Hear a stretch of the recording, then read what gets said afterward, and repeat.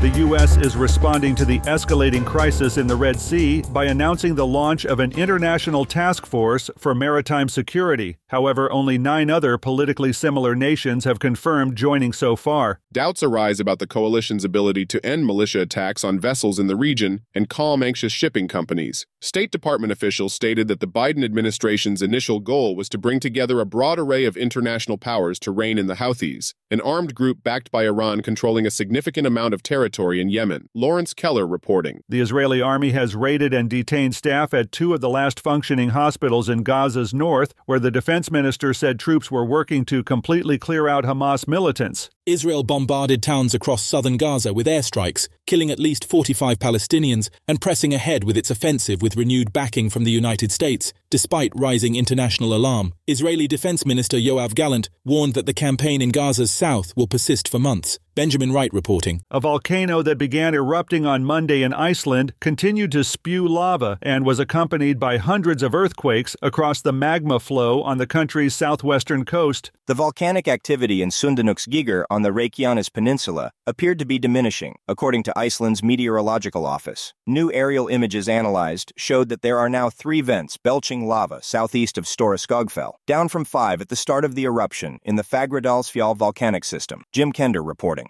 A federal judge in New York has ordered a vast unsealing of court documents in early 2024 that will make public the names of scores of Jeffrey Epstein's associates. The documents are part of a settled civil lawsuit alleging Epstein's one-time paramour, Ghislaine Maxwell, facilitated the sexual abuse of Virginia Giuffre. Terms of the 2017 settlement were not disclosed. Maxwell is currently serving a 20-year prison sentence after she was convicted of sex trafficking and procuring girls for Epstein. Jessica Oakley reporting.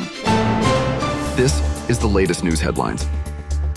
The IRS is waiving penalty fees for people who fail to pay back taxes totaling less than $100,000 per year for tax years 2020 and 2021. The relief measure will waive $1 billion in fees for tax returns filed for those years, the IRS said. The tax agency is nixing the fees due to the disruption caused by the pandemic, which threw the IRS into operational turmoil and led to a massive backlog in unprocessed tax returns. The relief is aimed at resolving a quandary caused by the tax agency's decision to suspend notices that taxpayers owed money. Kyle Norris reporting. About 60 protesters were arrested Tuesday inside the U.S. Capitol Rotunda as they called for a ceasefire in the Israel-Hamas war, according to Capitol Police, who said the group entered the building as a tour group. Not another nickel, not another dime. No more money for Israel's crimes, the group of approximately 60 protesters chanted as they unfurled a Stop Funding Violence sign. Anna Parker reporting. A former leader of the far-right Proud Boys extremist group was sentenced to more than 3 years behind bars for joining a plot to attack the U.S. Capitol nearly 3 years ago. Charles Donahoe was the second Proud Boy to plead guilty to conspiring with other group members to obstruct the January 6,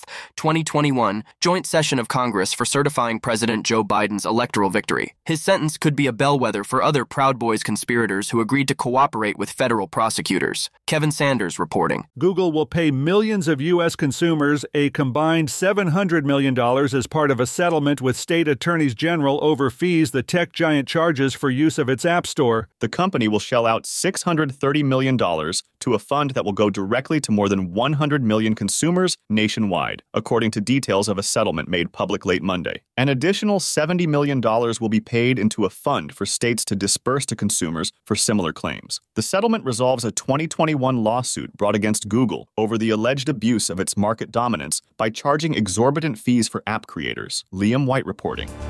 And that's the latest news headlines with Alan Edwards.